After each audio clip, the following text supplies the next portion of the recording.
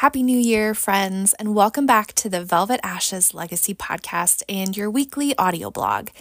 This month, we are talking about the theme of boundaries, and we're approaching this topic in a little bit different way.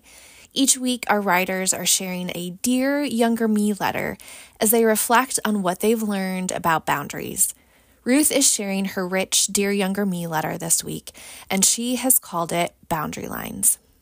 Dear 28-year-old me, your eyes are wide with wonder as you stare out the airplane window, greeted by the sight of tiny islands popping out of the ocean, while mountains also jut up next to that same salty water.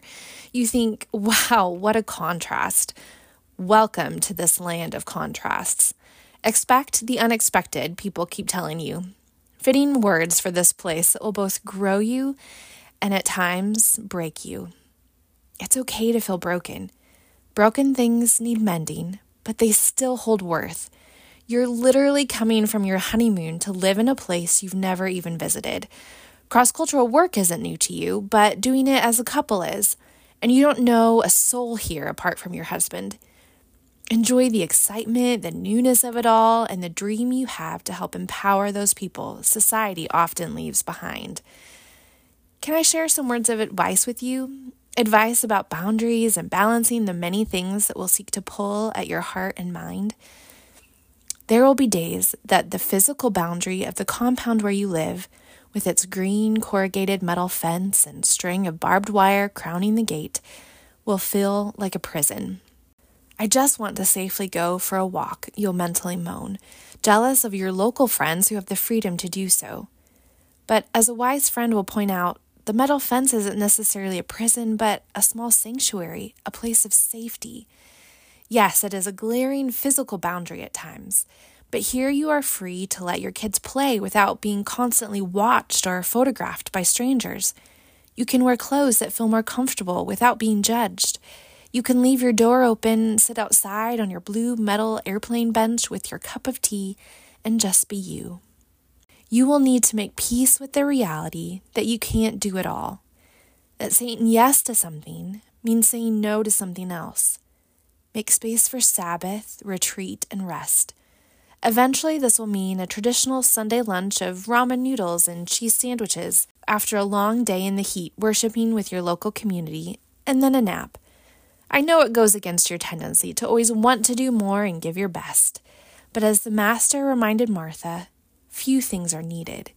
Luke 10:42. You tend towards worry, and you do get easily upset. So make sandwiches. Keep it simple. Choose, like Mary, to focus on what is best. A big part of boundaries is learning to respect other people's boundaries. So when your husband says he'll get to the dishes, instead of being annoyed that he doesn't do them right away, be grateful. He's tired too. He will wash them eventually. Learn to go to bed with the occasional sink full of dishes. Learn at times to just leave those dishes in the sink when heading out. They'll be there when you get back, and life is more peaceful when you let go of unrealistic expectations you hold for yourself. Stay in your lane. There will be so many things that you can get involved in, good things even, but take time to truly sit and decide what is the best for this season. Seasons will change. You don't have to do it all. There will be times that you lead and times that you sit back and cheer on others as they lead. It's okay to be stretched and do new things, but come back to the heart of who God made you. Make space to write, even though you live in a primarily oral culture. This is how your heart naturally worships. Make space to meet with other ladies who truly fill and encourage you. Make space to read good books. Cross-cultural life is full of change, but at the end of the day, be the person you are uniquely shaped and gifted to be. And a word on boundaries and friendship. You won't always be everyone's cup of tea. That's okay. There are levels and seasons to friendships. Sometimes the loving thing to do is to have that hard conversation. Sometimes speaking truth will result in a fellow worker unfriending you or someone pulling back. It's okay. Still, speak truth in love. Ultimately, how someone acts is on them. Seek to love deeply, for love covers over a multitude of sins. 1 Peter 4:8. You will be so blessed with friendships, people who truly love and care for you. Focus on those relationships. It's not your job to make everyone like you all of the time. It may not feel like it on days when you're dripping with sweat and the power goes off again, but as Psalm 16:6 so beautifully says, the boundary lines have fallen for me in pleasant places. It's not often an easy or comfortable life, but it is honestly so full of meaning and beauty. Let your boundaries be fences that keep you grounded, not walls that keep people out.